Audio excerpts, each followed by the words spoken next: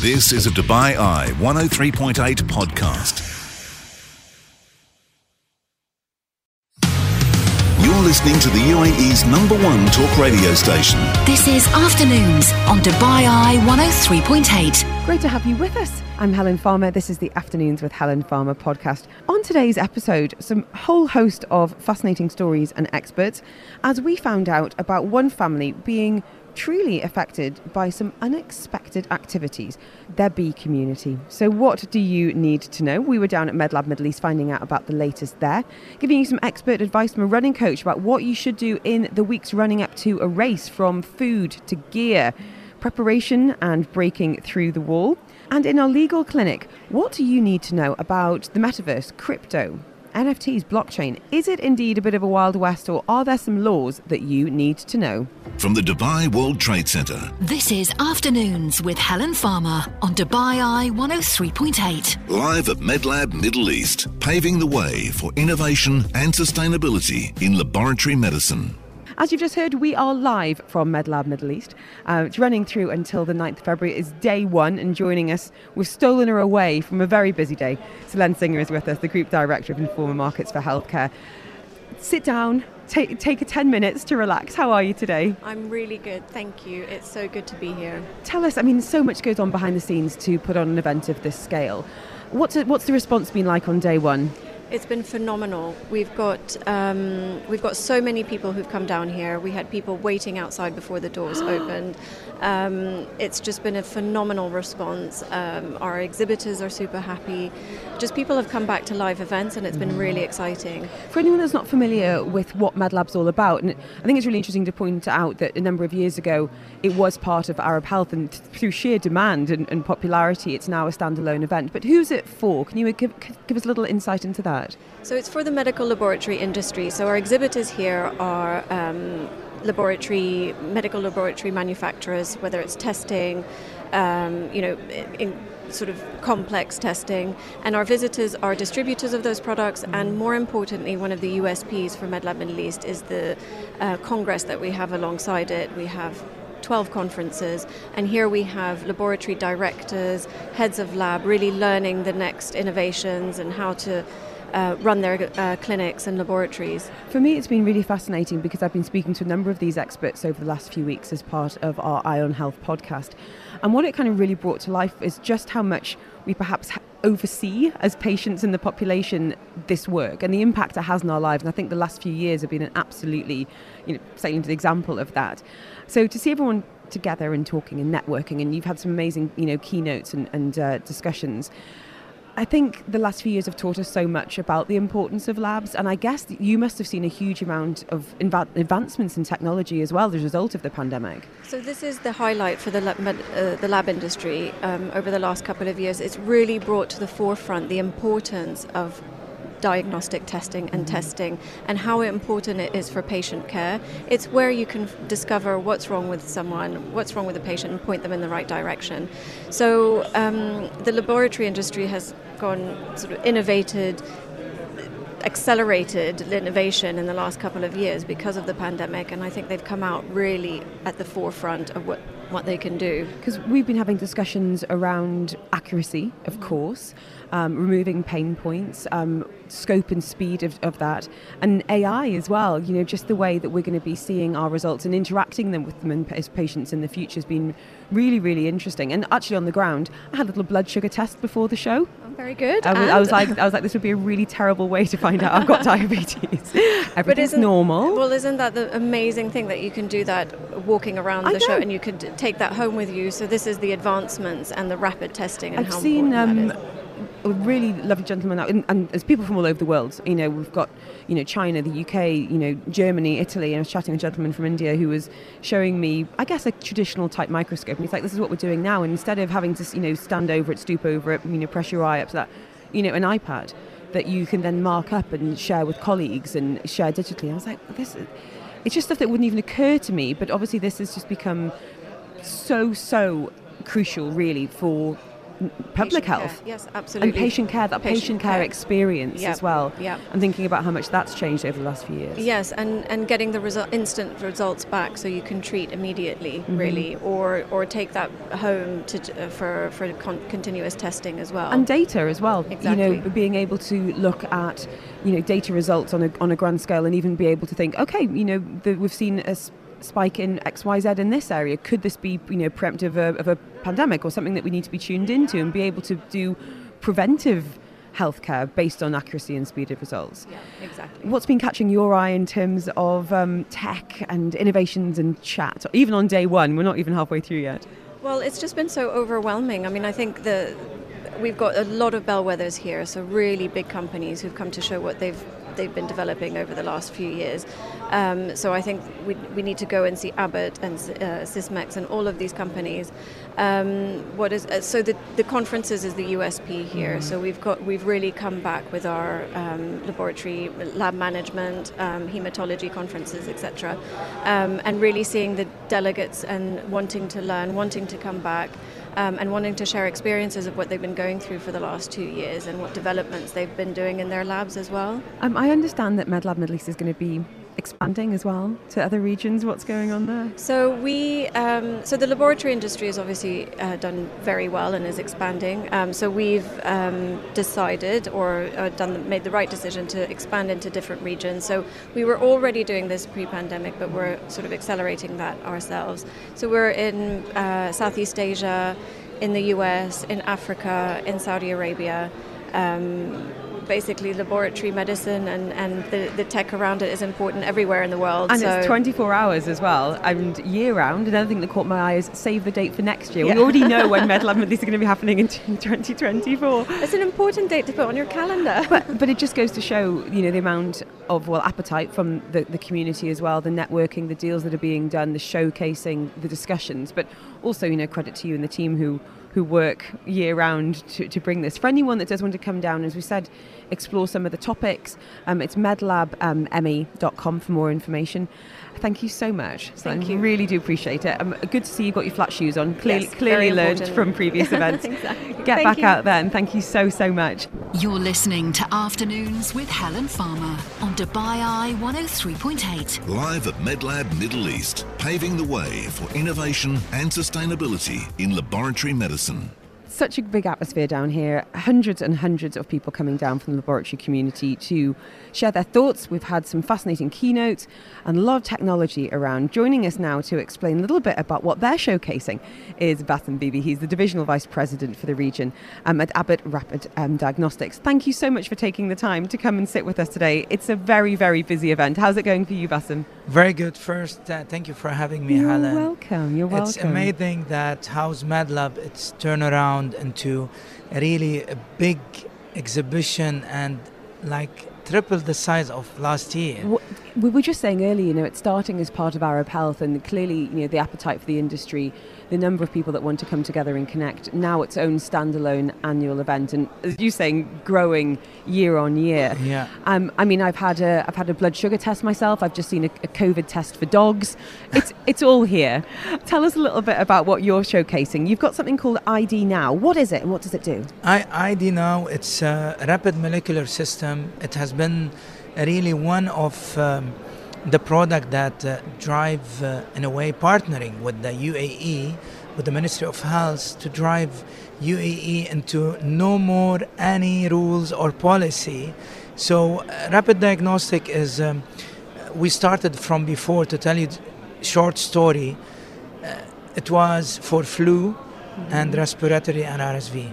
And then when COVID came, the pandemic, as usual, Abbott always frontliner, and we became with this COVID cartridge on ID Now. And of course, it was the first country outside USA, UAE to host ID Now, and we start really to do all these rapid diagnostic. When you say rapid, how rapid are we talking? Are we talking, it's a day turnaround? 5 to 13 minutes. Wow. It's connected, of course, to data connectivity. Only it goes under the government, of course.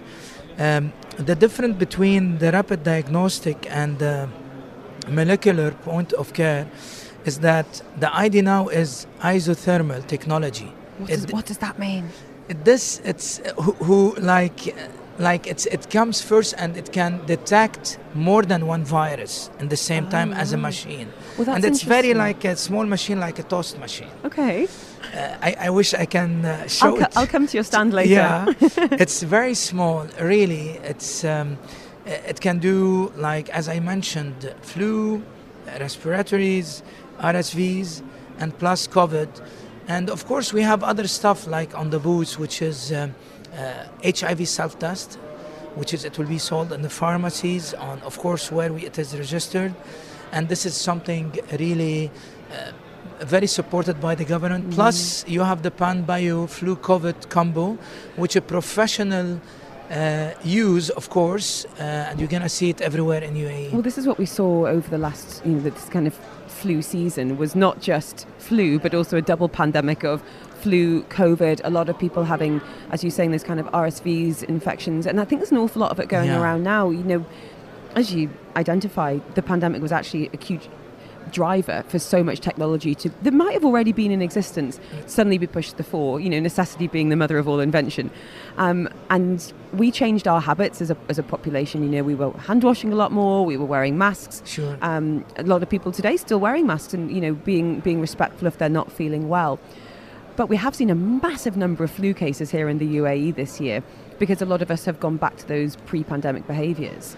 So why is it so important for us to be having this regular and accurate testing for the public health? For the public health, it's very important, and for the traffic of the people, especially when we remove the mask. So the flu became back again and in a strong way, especially in H1N1. We've seen it a lot in UAE, in the school.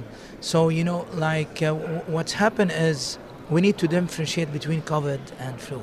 And still, we don't need to forget about COVID. COVID's still behind our back. It's not over. But, of course, it's much easier for us to control it as a human being. And we learn a lot through this pandemic. So the flu, it came very aggressive, let's say it. Sorry about this aggressive. No, it's true. Yeah, and what we did is immediately we took an action, especially for the schools, all offices. Like immediately when you say I have COVID, the whole office closed, the school, class. So now it's a flu, you test with a nurse, of course, professional test, and immediately we can move forward and we know exactly A, B, whatever we have. Bassem, one thing I think, well, two things I think that have come out of the pandemic when it comes to testing is, one, we're a lot more familiar with the processes as individuals, as people, as patients. We've got a lot more ownership over our health data. I think Al Hosn app being an amazing example of that. But also just a lot more familiar with testing at home as well. Do you think there's going to be more implications for at-home testing for some of these issues that you've been addressing? No, the home, actually, that's, as an Abbott, it is our focus is to do, to reach to your home instead for you to come to us. Make life easier. Yeah, make life easier. And it's all digitalization, and there is no issue because the nurse it's going to do, or if it is self-test, you can buy it from the pharmacy. Well, I'm wishing you wonderful next few days. I know you can be a very, very busy man indeed. Thank you for everything that's been going on behind the scenes here at MedLab Middle East, speaking to us from Abbott. We've been in conversation with Bassem Bibi, the Divisional Vice President for the region.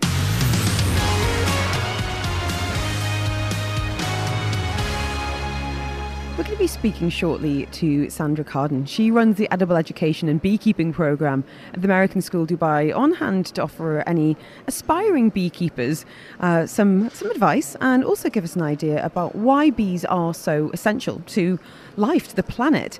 First, though, I want to have a little chat with Kate Kikano. She is a mum, a businesswoman, and a bit of a beekeeper herself. And Kate, you got in touch with us recently about something frankly heartbreaking that had happened to you and your family. Before we find out what happened, I'd love it if you could take us back in time a little bit and tell us about your family's introduction to bees and how that love's developed. Can you explain a little bit more?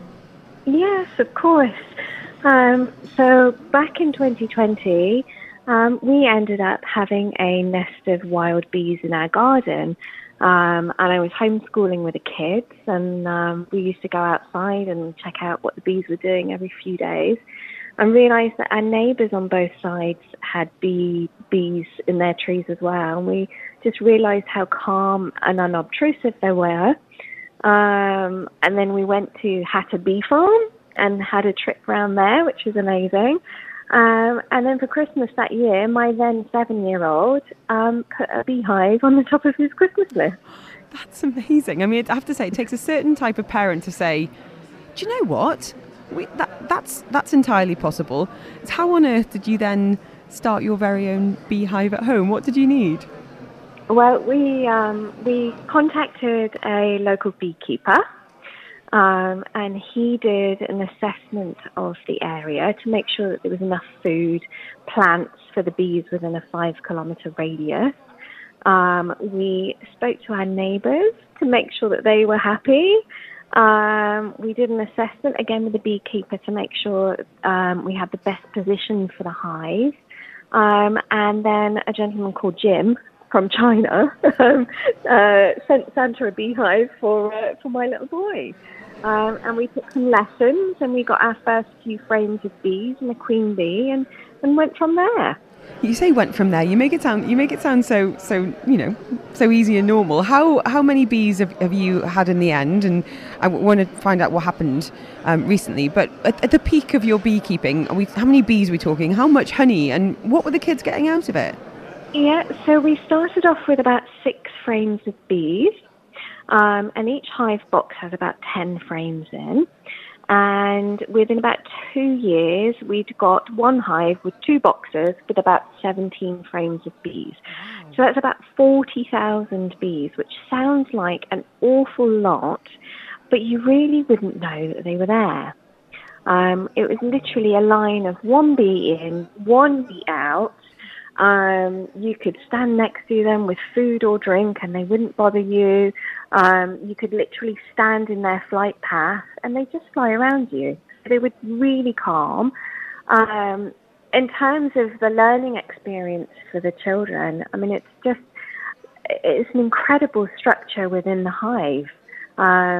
So, these bees start off as like nursemaids, feeding the larva bees, and then they progress to cleaning and gardening and guarding the hive, and then they go out and start foraging. So it's really fascinating to watch them. And we did a hive inspection every 4 to 8 weeks, and we just took enough honey for us. And to gift to friends and family. So we would probably take 1 to 2 frames of honey per year, which probably gave us, 1 to 2 kilos of honey, which tasted amazing. And we got so much fruit on our trees as well. We had so many lemons and limes, and neighbours were coming to take limes and bringing us back jars of marmalade and pickle, and it was great. Proper good life stuff. It sounds absolutely idyllic. But it was, unfortunately, for quite tragic reasons that you got in touch with me recently, Kate. Can you tell us what happened in the last few weeks? Yeah, so we noticed that there was less activity around the hive. So we donned our beekeeping suits and got our smoker out, and we opened up the hive, and we saw thousands upon thousands of dead bees. And we also saw baby bees, which were halfway through hatching out of their cells, that had been killed upon hatching. So it was very apparent that this was a chemical poisoning. And we found out that there had been mosquito fogging going on in our compound that week. And since I started talking about it, I've had a lot of messages from other people who, the week that they've had fogging going on, they've found that their hives have been destroyed. And my gardener was saying the same. He said, yeah, I know when there's been fogging going on. I work in loads of communities, and all the wild bees disappear too. Oh, it's just, heartbreaking for you as a family. But when we think about the wider community, health of Dubai and the planet, the implications for this are absolutely enormous. We are going to, speak to Carden in just a couple of minutes. But what would your message be to anyone listening today who is, yes, understandably worried about pests and biting and all of that stuff, but there are other ways? What would you like to say, Kate? Well, I know that, none of us like mosquitoes, so we certainly need to control the mosquito problem. The problem with fogging is that it's getting rid of other beneficial pollinators that don't bounce back like the mosquitoes. The mosquitoes are back in full force after 1 to 2 weeks. So we can do things. So, for example, mozzies like laying their eggs in dark, wet places. So if we reduce these in the garden, or if we use something called mosquito bits or mosquito dunks that you can buy from Amazon, they kill the larvae without harming other insects. And there's also a new technology called Biogens that's available here. And this is really effective. Green Community West residents implemented the system a few years ago, and they're saying it's working brilliantly. One resident was like, I've not had a single mosquito bite in my garden for 3 years. And basically, it was developed with 14 years of research, and it uses carbon dioxide, the same amount as the breath of a small child, to attract the mosquitoes, and then it sucks them into a little bag where they just dehydrate. So it's not killing your bees, your butterflies, your ladybugs, your dragonflies, so it's much better for the environment. I did a bit of research, and it's actually as cost effective, if not more so in the long term, than chemical fogging. Kate, has this put you off, or are you hoping to rebuild your buzzing community? I would love to rebuild the community. There's not a lot of point if they're going to keep getting wiped out like this. So I really would love for people to start talking to their community management and say, look, there are alternatives out there. Can we research them?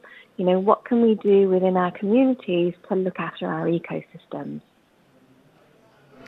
Kate, thank you so much for sharing your story and shedding some light on what's been happening in your community and the impact it's had on your on those bees and your family as well. We're going to be speaking next to Sandra. She is the woman behind the Edible Education and Beekeeping Programme at the American School Dubai, talking about just how integral bees are to the community. From the Dubai World Trade Centre. This is Afternoons with Helen Farmer on Dubai Eye 103.8. Live at MedLab Middle East, paving the way for innovation and sustainability in laboratory medicine. It is Helen with you. We've just been hearing there from Kate Cano, whose family's kind of buzzing bee community has been recently devastated by chemical fogging. Obviously they're going after the mosquitoes, but sadly taking a lot more in its wake. So let's talk about the importance of bees now. And joining us now from American School Dubai is Sandra Carden, who runs the Edible Education and Beekeeping Programme there.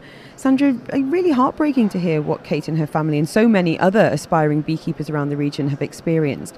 I'd love to start though by asking you to explain how and why bees are so essential for the planet. Can you help us out?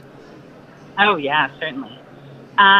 Without bees, the entire food system would collapse, and humans would have about 4 years left, and then we too would die.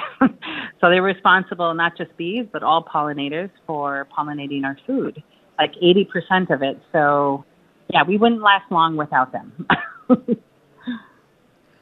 That completely blows my mind. It really, really does. And we know Einstein had theories about the importance of bees, and to hear it, play out now and here in Dubai, it's genuinely shocking, to be honest. And I wondered, have you heard anything like Kate's stories before? Oh, yeah. in 2019, we won the Zaid Sustainability Prize to have our beehive.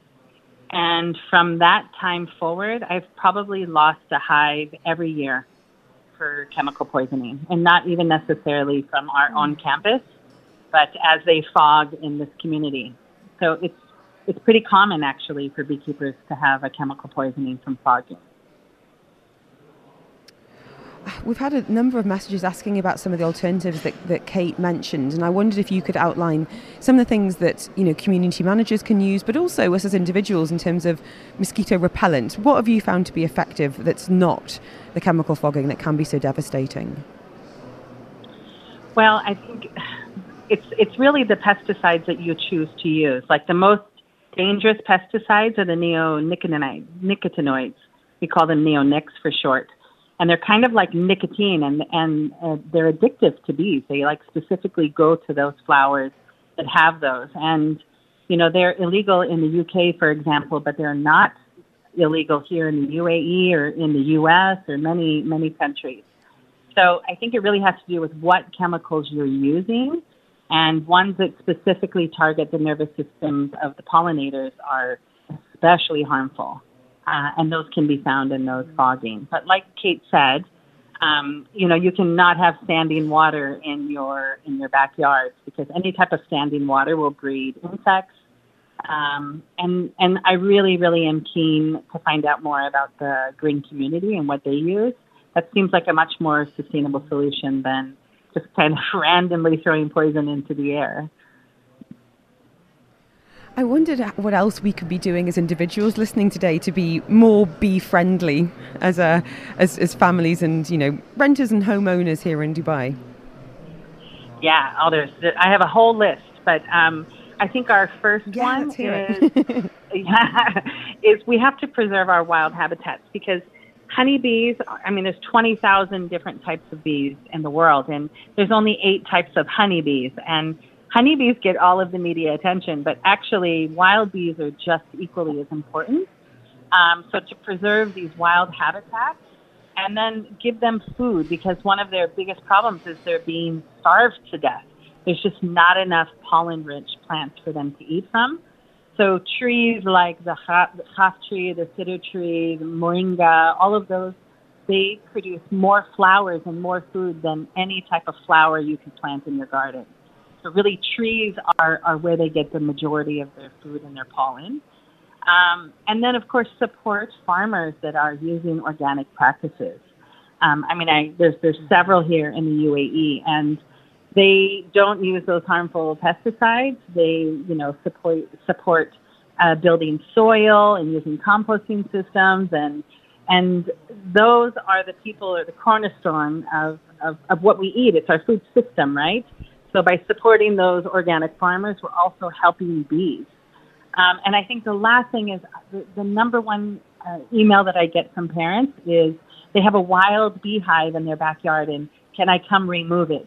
And I always tell them those little Arabian dwarf bees are wild and they're endangered. And if they've made their way into your backyard, that's a good sign, and you should just leave them there. But a lot of people are scared of bees, right? We need to kind of reconstruct our fear of bees. Sandra, thank you so much for shedding some light on this. If anyone wants to find out more about the program that you're running at American School Dubai, and of course some of the resources that you've got, what's the best way of getting in touch? Well, I have an Instagram which I run about my edible education program, and it's ASD_sustainable_garden, and they can send messages through that Instagram. So yeah, that would be wonderful. I love questions. Thank you so much. Fantastic. Well, thank you. Really, really do appreciate it. Really fascinating. And again, please keep us posted on this. And for anyone, community managers listening, take note, do some research, because there can be a better way.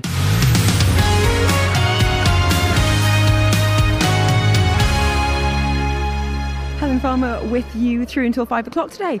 So much happening. We've got some amazing real life stories and some brilliant experts as well, starting the show this afternoon with a pet behaviourist. Amy Orme has been working with cats and dogs for nearly 14 years. So this is your opportunity to get in touch with anything that's stressing you out or your animals. So please don't hesitate to reach out. We are talking, yes, chewing, pulling, barking, probably a bit of pooping as well. Amy, you're also a specialist when it comes to canine aggression, and is the founder of training company Perfect Behaviour. How are you, Amy? Hi, I'm good, thank you. How are you, Helen? I'm really well, thank you. Really, really well. Now we get a lot of behaviour questions on our weekly Pets and Vets show on a Wednesday, which is why we've brought you in, because I feel like it does deserve a bit of a special look. I'd love to start with, if you don't mind, a bit about your philosophy when it comes to working with animals. Where's your head at, and what can people expect when they come to work with you? Yeah. So I class myself as a force-free trainer and behaviourist. So I say trainer and behaviourist. There's a nice crossover. I do the behaviour stuff, but I know how to train the behaviours that we need as well, compared to a behaviourist who might just kind of jump in and just talk a lot about the theory. I can do the practical stuff as well. But when we talk about kind of force-free, and I'm also a fear-free certified trainer, we're looking at not using aversives with our animals, with our cats and our dogs. So aversives are things that might kind of stop the behavior, but they might stop it because the animal might find it a little bit unpleasant or a little bit scary or uncomfortable. So these are things like, I don't even like saying them, to be honest, things like prong collars, choke chains, things like that. That is not part of the plan. No, that will absolutely never be part of my training plan at all. It's very much about making sure that we're meeting the animal's needs as well. We can correct a lot of behavioral issues just by making sure that the dog is getting enough mental and physical exercise. It's interesting because we hear this a lot about parenting, that, kind of so-called negative behaviours in children are about unmet needs. Is that comparable then in animals? Absolutely, it is. So if your dog is chewing things, if they're chewing things that we don't want them to do, then we need to make sure that we're providing the right kind of things for them to chew on, rather than telling them off and punishing them for chewing the wrong things. I want to ask you, Amy, about some of the common questions and concerns that people are coming to you with right now. What's keeping you busy? It's lots of barking. I'm sure I'm going to go deaf soon. We've just had a text message on exactly that, so I'm keen to get your take. So lots of barking. Okay, are you happy to take some questions, because we've had a number coming through on 4001? Yes, I would love to. From the Dubai World Trade Centre. This is Afternoons with Helen Farmer on Dubai Eye 103.8. Live at MedLab Middle East, paving the way for innovation and sustainability in laboratory medicine. We're having a pet behaviour special, speaking to Amy Orme. She is founder of training company Pawfect Behaviour and is taking my questions and yours. So if you do have any worries about the behaviour of your dog or cat, by all means do reach out the usual way, 4001, ARN Play app, the WhatsApp as well. Amy, I'm curious, we talked on how barking was one of the most common problems with our canine friends. What about cats? With cats, it's typically what we call inappropriate elimination, so not using the litter tray correctly, or inter-cat aggression. So most recently it's been trying to get cats to be friends with each other or just live peaceably with each other. You got your work cut out there, I'm sure. What's easier to train, do you think? Are cats or dogs easier to work with? Dogs, usually. In all honesty. Well, let's see if we can help out Janice, who's been in touch, saying, please help with barking. I've got medium-sized mixed breed. She barks at visitors, the gardener, the doorbell, and it's making being around her really stressful. Would appreciate some pointers. Janice, I've got a Barky Spaniel, and I absolutely know what you mean in terms of worrying about something triggering them. That noise can feel really, really overwhelming. And also, no one likes to see their dog distressed. Where to start, Amy, when it comes to helping our dogs feel a bit calmer and stop that barking as much as possible? Yeah, absolutely. So this is a really common issue that I see, but it's very common in our mixed breeds, our local desert dogs that we have. They very much, as I say, love the voice of the sound of their own voice. Mm-hmm. So the first thing to start with is a little bit of management. So this comes, I call it lazy training, but it's trying to reduce your dog's access to the things that make them bark within reason, to try and reduce the barking. The more the dog barks, the more they're going to bark. So this might look like just kind of popping them in another room to start with when the gardener comes over. And then we want to look at changing how they respond when they see these things. So we can look at, when visitors come in, we can look at teaching our dogs to go and chill out on their bed when the doorbell rings and people walk in. we can look at also making sure that, again, that we're meeting their needs, that we're doing things that help reduce their stress levels. So what we call the mental enrichment. So the chewing, licking, the sniffing, and the really important one, destroying stuff. So lots of shredding. We use a snuffle mat sometimes with Lucy when we know there's going to be a visitor coming, or roughly around the time that we know a doorbell might go. It is really effective, but you've got to be quite organised, which we're not always, to be honest. Yes. So there are loads of little ways that we can kind of be organised that I've found over the years, just to make sure that clients are doing their homework, that it doesn't become a big chore for them. So one option is what I call reward stations, which are basically just little pots or little jars of treats all around the house. And then a little bit of meal prepping. So if you can pre-prepare everything either early that week or early that morning, we can prepare Kongs and put them in the freezer. Like our stuffed feeding toys. We can pre-prepare snuffle mats and just kind of pile them on top of each other in a drawer. Anything like that means that we're more like, us as humans are more likely to succeed to help our dogs succeed. Thank you, Amy. Can we talk cats? And it's interesting you mentioned kind of undesirable elimination, so toileting. And John says exactly that. Male cats peeing outside the litter box after being neutered. 7 months old, only neutered a month and a half ago. He doesn't show any signs of discomfort and does use the litter box regularly, but he sometimes pees where the dog spends most of their time. And there's absolutely no subtlety with this at all.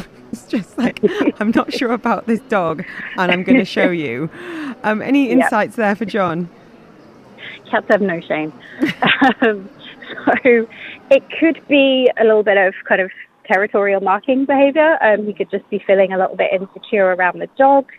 So just make sure that there's nothing going on that you're not seeing, like maybe the dog is chasing the cat a little bit when you're not home. And then it's making sure that we've got the right size litter box. So most of the commercial kind of common litter trays are too small for our cats. Especially, you said, like, he's 7 months, so he's still growing.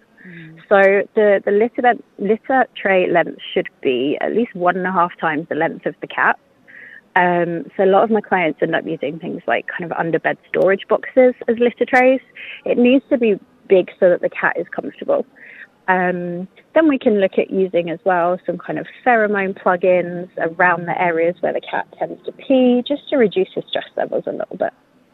Thank you. I'd never even thought about that size factor. We've spoken about litter trays in the past when it comes to height and discomfort of older cats getting in and out and that becoming problematic. But for younger ones, I hadn't even crossed my mind, Amy. And we've had a question here, no name in it, saying, can Amy please help about guarding behaviours in our dog? We're trying to give toys and treats for mental stimulation, but it ends up becoming a pain point between them. Interesting point, actually, this kind of guarding resources. What can you speak to around that?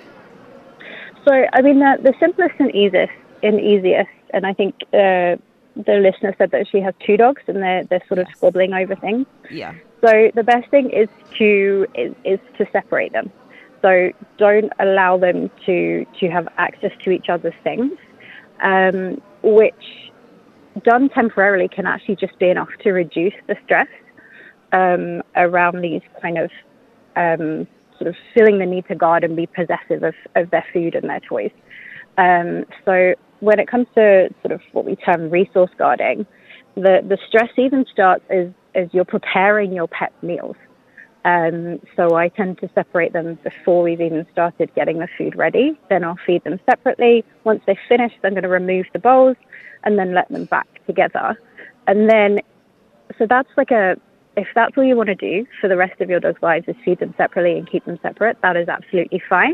Otherwise, there's things that we can do that's a little bit more complicated, a little bit more involved in terms of kind of teaching them to share, which basically starts by having them separated by a baby gate to reduce any kind of risk of fights and things, and literally saying, like, here's a treat for you, here's a treat for you. Just like when you have when you have kids. Kids, yeah. You're getting exactly the same amount and Mummy loves you both the same. So it's a big topic. It can be something that needs a bit of expert guidance.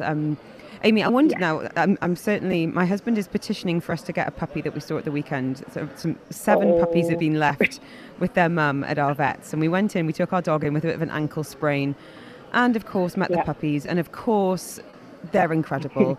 However, I've got a pretty strict one in, one out policy when it comes to the dogs, aka cost centres. But it did make me think, if anyone is getting a young puppy, what are some of the steps they can take in terms of getting off on the right foot, really, in terms of training and socialising, so you're hopefully not coming into some of these more serious difficulties when they get a bit older? Yes, so my absolute favourite thing is working with puppies and hopefully preventing having to see them in a few years for behavioural issues. So the aim with our puppy, as you said, is we're future-proofing. We're looking to make sure that we have a confident, kind of sociable, calm, chilled out dog that doesn't stress out when something changes. So you touched on kind of socialization.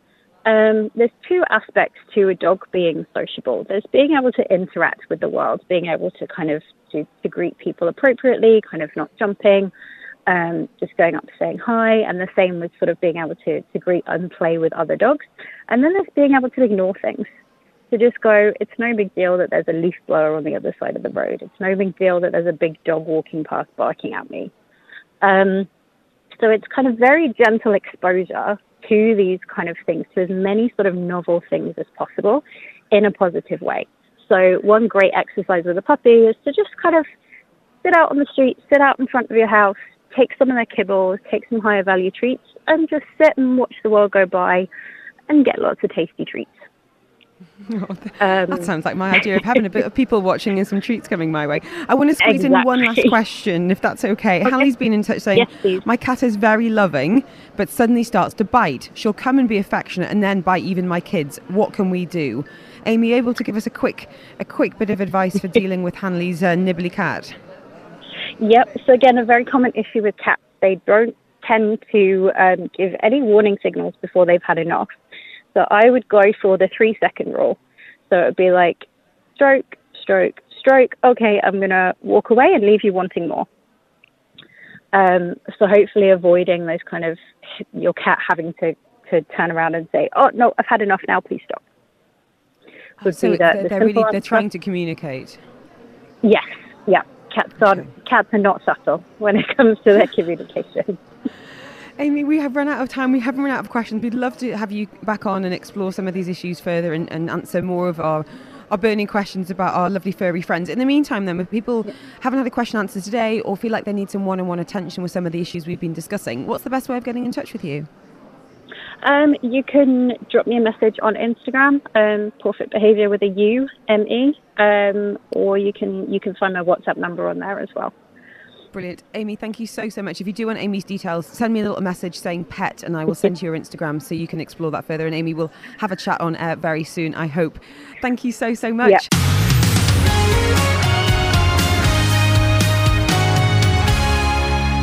It's your legal clinic. We are going to be talking this afternoon about blockchain, crypto, the metaverse, a topic that many of us, including myself, are struggling to get their heads around when it comes to the complexities, especially from a legal perspective. As you know, there are many events that have happened recently, and these have hit pretty hard the cryptocurrency market. Talking, of course, FTX and a few others as well. So to help guide us through the legal minefield and answer your questions is Dr. Laura Voda. She's a business lawyer, university lecturer at Fitch & Co. Legal Consultancy. Dr. Laura Voda, how are you this afternoon? Good afternoon. All well. Thank you for having me. How are you? I'm well. Now, I'm going to be completely honest. I will have to stop you if things get a bit too technical. So please assume that I'm basically a 10-year-old when it comes to what we're talking about this afternoon. Do you still feel like there's an awful lot of confusion amongst the general kind of population when it comes to navigating the world of crypto, NFTs and the metaverse? Yeah, it's something new. I would have to agree that it is a new domain. It's a new realm. And the people would need time in order to understand it. But at the same time, this time is running fast. So the advantage of the first entrance has been seen already for the early investors in cryptocurrencies. I think we all know that. So why not? Let's take whatever opportunity we have in order to get used to it, to start investing, to know how protected we are, and why not to benefit from this new space. It must be interesting from a legal perspective as well, you know, you guys having to be one step ahead. You know, is this still a bit of a wild west, a A bit of a lawless land. Yes, you're right. It's actually a very good comparison. Many commentators with regards to this virtual domain considered it as a wild west, and its initial inception, I would say, if I'm allowed to use this wording, was to be outside the traditional form of regulation. But the trend that we see in the digital world now is to have regulation, especially after the FTX breakdown, as you have correctly mentioned. FTX was an unregulated exchange, was having no, let's say, financial backup from, let's say, a financial regulator. And this has led to the result that we have all seen in the mass media.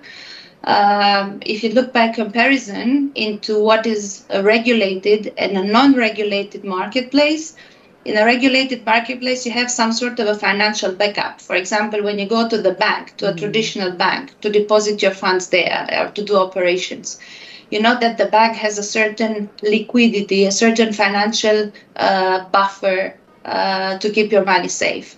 This thing didn't happen in the case of FTX. So this is the difference in between unregulated and regulated exchanges. The regulated exchanges are the ones that have, let's say, a securities commission or a governmental body supervising their activity and making sure that they don't play around with people's money. That's the number one thing that any investor would need to know about. Obviously, nowadays in the market, there are so many offers, and some of them are so customer-oriented that it's very difficult to say no. But at the same time, we've seen the major drawback that happened with all these speculations. And therefore, our advice would be to pair your investment with the risk you take as an investor in this crypto or in the digital world whatsoever. Dr. Laura, can I ask you, if there is fraudulent activity when purchasing crypto, for example, is there any recourse? What laws do apply? It's a very good question. I'll have to agree with you. It depends on what is happening, because if we look back into what we've seen in the press at the beginning of 2022, there were so many people claiming that their property has been stolen in the metaverse. And this has happened probably as a result of hacking, because the metaverse platform, whatever it was, I remember at that time it was OpenSea or Decentraland. These platforms have been hacked, or the username and password of a specific investor has been hacked. That has led to fraudulent activity. But if you look into the bigger picture of the crypto world, it has been traditionally associated with fraudulent activity because there was no kind of supervisory authority looking at what is going on there. So basically, with anonymous usernames, passwords, etc., large amounts of capital were being moved through this domain outside the eyes of the regulators. So traditionally, there is a stereotype that says that the crypto world is associated with frauds or fraudulent activity, but it's not always the case. Now we're in 2023. Many governments are looking into that. Many governments support that. There are crypto coins that are used nowadays in interbank exchanges, and this reduces the time of a bank transfer from days to a couple of seconds.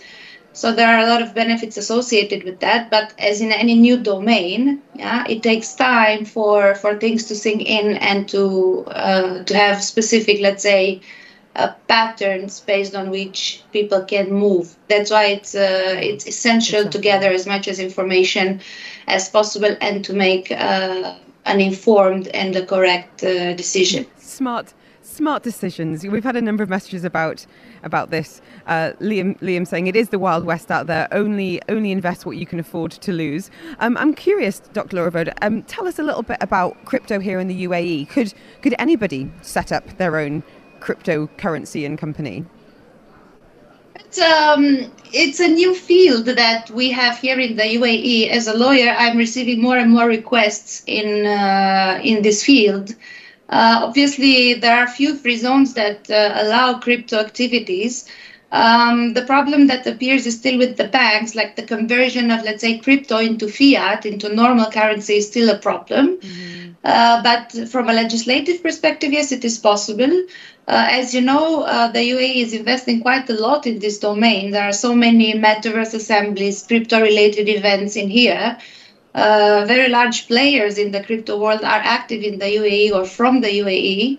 So I think it's a good place to start or to expand operations for the entities that already operate in other parts of the world.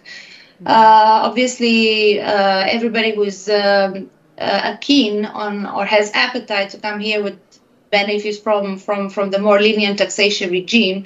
So there are a few advantages that are associated with these types of investments. I would say that yes, it's a good field for investment, and it would improve in the future. This is why I think it's so interesting to be having these conversations on an ongoing basis, because it's such a quickly developing space. From the Dubai World Trade Centre. This is Afternoons with Helen Farmer on Dubai Eye 103.8. Live at MedLab Middle East, paving the way for innovation and sustainability in laboratory medicine. Joining us now is Dr. Laura Boda. She is a business lawyer, university lecturer at Fitch & Co Legal Consultancy, and we are talking, well, I was going to say the future, but it really is happening now. Crypto, metaverse, blockchain. What do you need to know before parting with those hard-earned dirhams? And is this really the lawless land we've been led to believe? Laura, question from Sean saying, hi guys, I'm a musician and so many artists internationally are selling their music as NFTs. Is this a good thing to do? And most importantly, is it safe? Interestingly, my brother is also a musician and he is selling their music and, interestingly, their album cover artwork as NFTs. How do you feel about this space when it comes to, well, really holding the power over a lot of your creations in that space, Dr. Laura? I feel great personally. I do encourage all the creatives out there to sell their work as NFTs. Remember that the major characteristic of a token and one of these NFTs is the fact that it's unique, it's non-fungible. And the more valuable is the work to which it is associated, the more valuable this token becomes with time. So I think it's a great form of investment, and I think that any creative should take advantage of this new space. I encourage this. I think it's a great business idea for multiplying someone's creative efforts, and it's a great income generator for the creative. Now, to respond to the second part of the question on how safe it is, well, it very much depends on how it is coded, minted, how it is sold, on which kind of platform, because you see, when we look to invest into a digital platform, we look on how, let's say, well known is that platform, if it is regulated, what kind of integration it has, what kind of traffic it has, because this is where the money comes from. Now, if you look into any e-commerce platform that we use today in 2.0, in Web 2.0, for example, when you purchase things online, obviously you are interested, or the platforms that you go to most often are the ones that you know are good, they provide good delivery, they have good service, etc. The same thing would happen in 3.0 with these platforms where we wish to invest. So the same thing would happen with the creatives. It depends very much on what kind of platform they make this association with, how good they are, how integrated they are, how the product is coded, which is very important from a regulator's perspective. This is a risk, the risk of coding of any digital product, and we've seen it quite often in the regulation in the EU, in the European Union. We've seen it as well in the United States. We see it in Singapore. We tend to see it even here. So these processes are super, super important. But overall, the idea is great. Go forth, Sean. Let us know. Give us a good deal on your first lot of NFTs. John's saying if you buy crypto, actually, Laura, we should do an NFT of this show. There we go. We've got the content, and we can retire. We're onto something. John asking, if you buy crypto with PayPal or credit card, are you more protected? Interesting. What's your take on that? It's an interesting question, but I don't see, let's say, where the protection comes from. whether you pay by credit card or by PayPal, because in reality, the fiat currency is transferred towards the respective asset that you're purchasing, in this case, the crypto. And then, obviously, the security of the transaction has nothing to do with how much value this crypto would have, let's say, in the future. So being more protected or not, it generally depends, because what gives you protection is, as I said, the type of platform that you invest in. If the exchange from where you buy or the marketplace is well regulated, obviously you are more protected as an investor. But if you go into a platform which comes from nowhere's land, because we've seen so many initial coin offerings done via I don't know which kind of offshore entities in the middle of nowhere, then probably that's exactly the wild west, as we were discussing in the beginning. But to resume, the fact that you're paying by credit card or PayPal would not give you a greater protection. Where you put the money, this is what gives the real protection. Thanks, Laura. One last question, and Sarah beat me to this, saying, any predictions for the future? She's asking, do you think in 20 years we'll all be using crypto the way we use our phones now and don't carry cash? So I'm asking you on live radio to get the crystal ball out. What do you think we'll be doing in a couple of decades? Yes. I think yes, because everything is moving towards that direction now. You see, you have now the USDT, which is the, let's say, web interface of the dollar, which is considered to be a stable digital currency. We have interbank currencies, and then for sure, in the near future, I would say, the digital currencies are going to be the replacement of the traditional currencies that we have now. I am a firm believer in that, actually. I need to educate myself. And a message here saying, does your expert invest in crypto and how? That's a bit of a personal one, but I am curious. What are you dabbling yourself? I mean, I'm happy to say that I am, just as part of a portfolio, but I'm certainly not that well clued up on what exactly is going on over there. What about you? Well, I'm investing, of course, but not as a matter of, let's say, money making in the sense that substituting my regular income. For me, it's more interested to see how the market is moving, because we've seen now, after the FTX situation, the markets went down. And then we've seen cases where, let's say, we had, buyers of 10,000, 100,000 Bitcoins, etc., when the price went even higher. So you see, my problem in this realm is that the market still remains volatile and there's no hedge towards that. So you have to understand this market very well before placing larger amounts of capital. And that's what I do. I'm still a learner. If you want to have an own opinion that I have, is that I would do something to educate the others rather than pushing them into investing into something, because these decisions are very personal. So my next step would be to write a book which would be dedicated to lawyers and to non-lawyers to understand that there are legalities associated with this space, that we have even court cases in the UAE associated with this space. So things are not as rosy as, let's say, people tend to believe they are. So that's what I do. I'm a learner. I'm still learning. And thank you for saying that, because a lot of the press we hear is so highs and low. It's a 17-year-old in his bedroom who's suddenly a multimillionaire, or it's people that have lost everything. And I think there's no shame, and I think everybody should have a bit more humility around. I'm learning. I'm trying. I'm experimenting. I'm trying to educate myself. And I think a big issue for me is that there's so much misinformation out there. Are there any resources where you feel like you can actually do some really solid research before you if not dive in, but certainly dip your toe into crypto? I would say that yes and no, because this wave with crypto started a couple of years back, and people got very much attached to this idea in the realm of fast earnings. there are no sustainability in these fast earnings. Nobody makes money like that.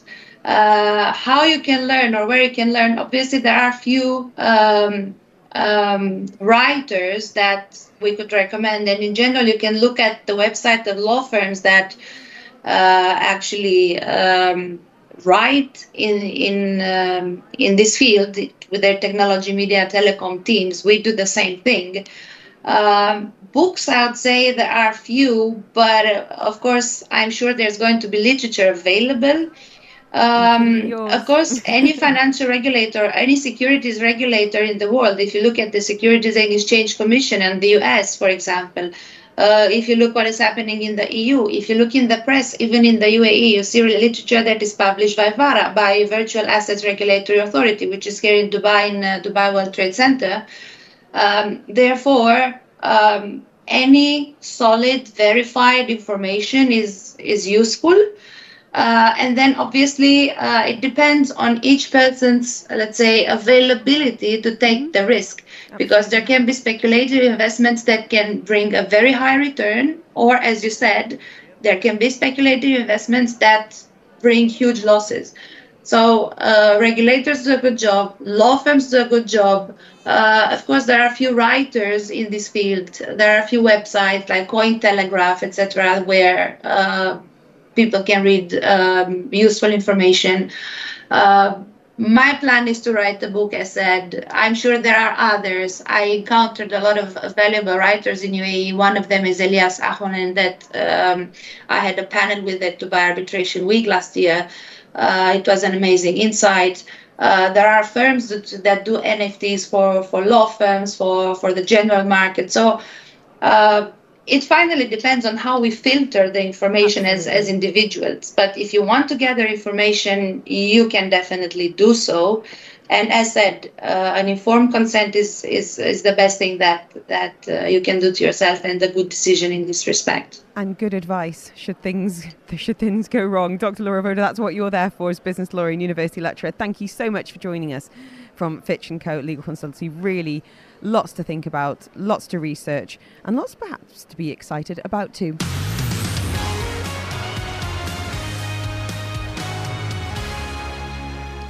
The RAK Half Marathon is taking place on the 18th of Feb, so the countdown is on.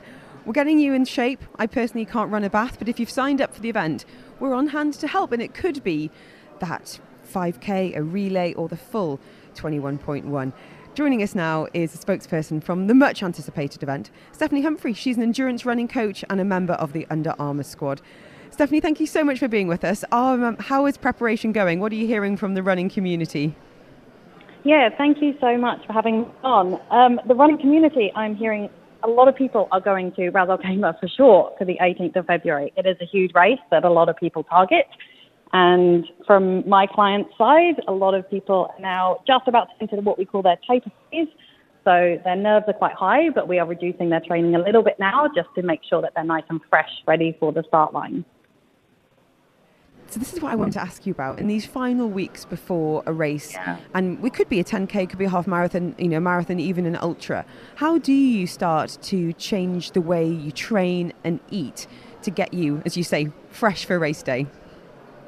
Yeah, so it kind of depends on the distance you are doing. So obviously RAK have the half, the relay, which is at 10.5K, the 5K and the 1 mile. So for something like a half marathon, your taper phase is probably about 7 to 10 days. If you were doing a full marathon, it would be slightly longer, potentially 2 weeks. But obviously everyone is very individual. So you would continue training and running through that taper phase, but the intensity and the duration, basically the time you're spending on your feet, is definitely reduced just to allow your body to recover. So if you've been training for something like a half marathon, then you've probably done a 12-week training block where you have been putting your body through quite some long runs, some intense runs. So you need your body to recover from that. And then in terms of fueling, we tend to say don't try to change anything in the last few days before a race because you don't want to have any nasty side effects. Yeah. And obviously you will be storing more energy naturally if you keep your intake the same because you are you're spending less in terms of energy because you're running less. Now, when I was growing up, there was a half marathon near us called the Great North Run, and it was a huge, huge event. My dad did it for years, and the night before they'd always have this pasta party where they take over the arena nearby and people just go and gorge themselves on on all the carbs. And I wondered if you could talk a little bit about fueling food the day before and the day of. Stephanie, what should people be having and indeed not having? Yeah, so that's actually super important and something that we work on quite a lot with our clients that we work with on one-to-one basis over at InnerFight. So we make sure that they have a fueling strategy definitely for that race.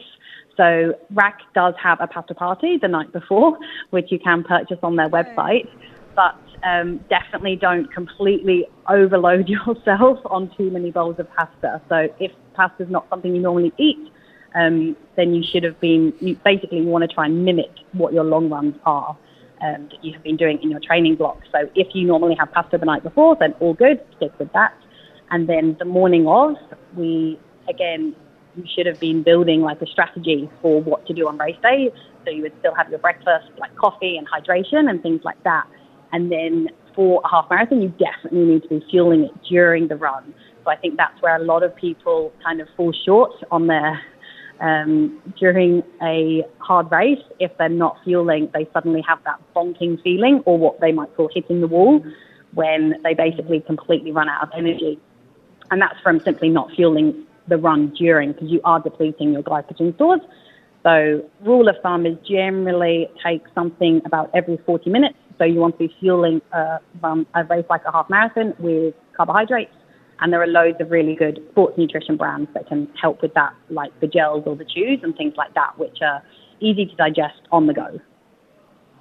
And presumably maybe try them before as well, yes, so you're not, definitely you're anticipating a taste and how your body's going to react. And everyone's completely different. Stuff. What about water intake on it?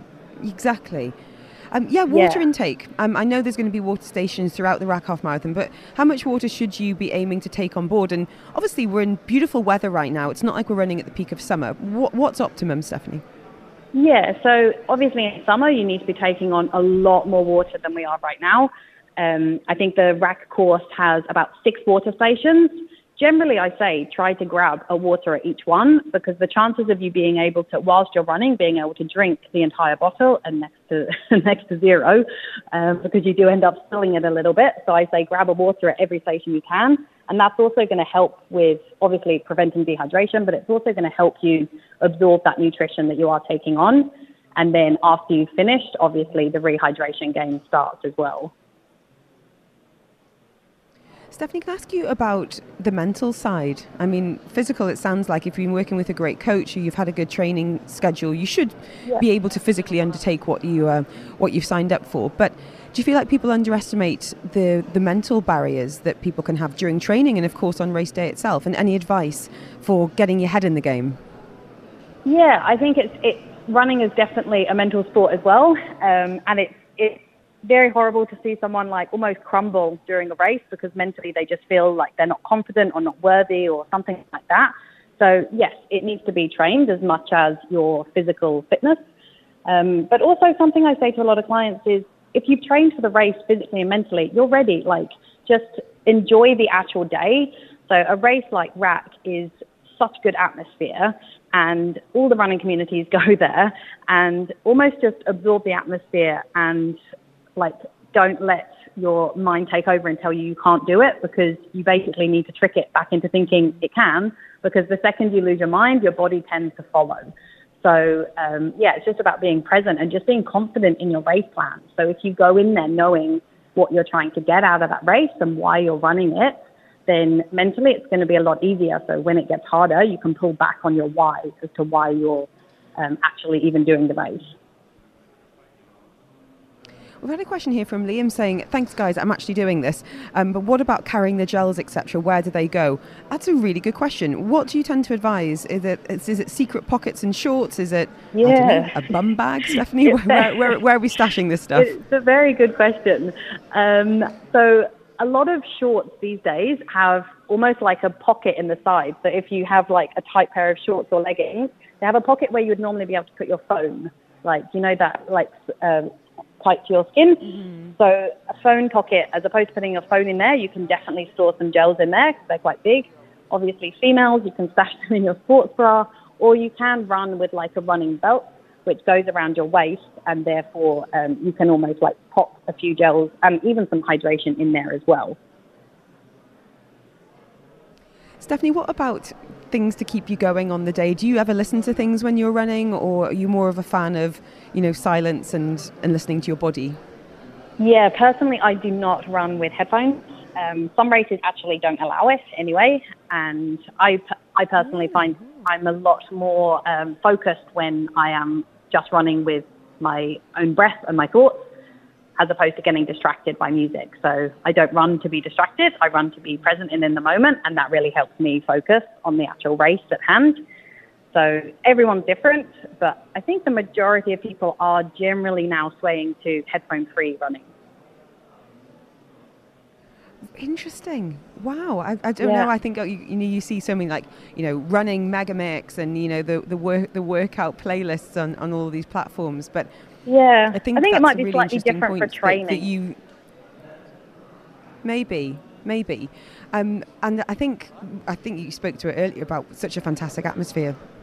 So we'd love the crowds to go out as well and cheer and really keep runners going. And I guess any other essential gear, put your name on your T-shirts, they can shout your name. What else are you going to be encouraging everyone to be running with or taking with them, Stephanie, for RAK Half Marathon? Indeed, any other events that are coming up? What do I recommend to take with you?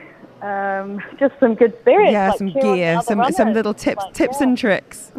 Don't try anything new on race day. So nothing new, like no new shoes on race day, no new socks or shorts or anything. So everything you're running in, you've previously run in. Because it's super annoying when you get a blister or something and it's because you're wearing a new pair of socks. So yeah, nothing new on race day. Stick to what you know. Stephanie Humphrey, thank you so much for joining us. All the very best and everyone you've been working with ahead of the Ras Al Khaimah Half Marathon. As I say, it's going to be a brilliant event. And if you do want Stephanie's details, you can find her. She's a member of the Under Armour squad. She's an endurance running coach. And if you're not signed up for the 18th, maybe next year could be your year.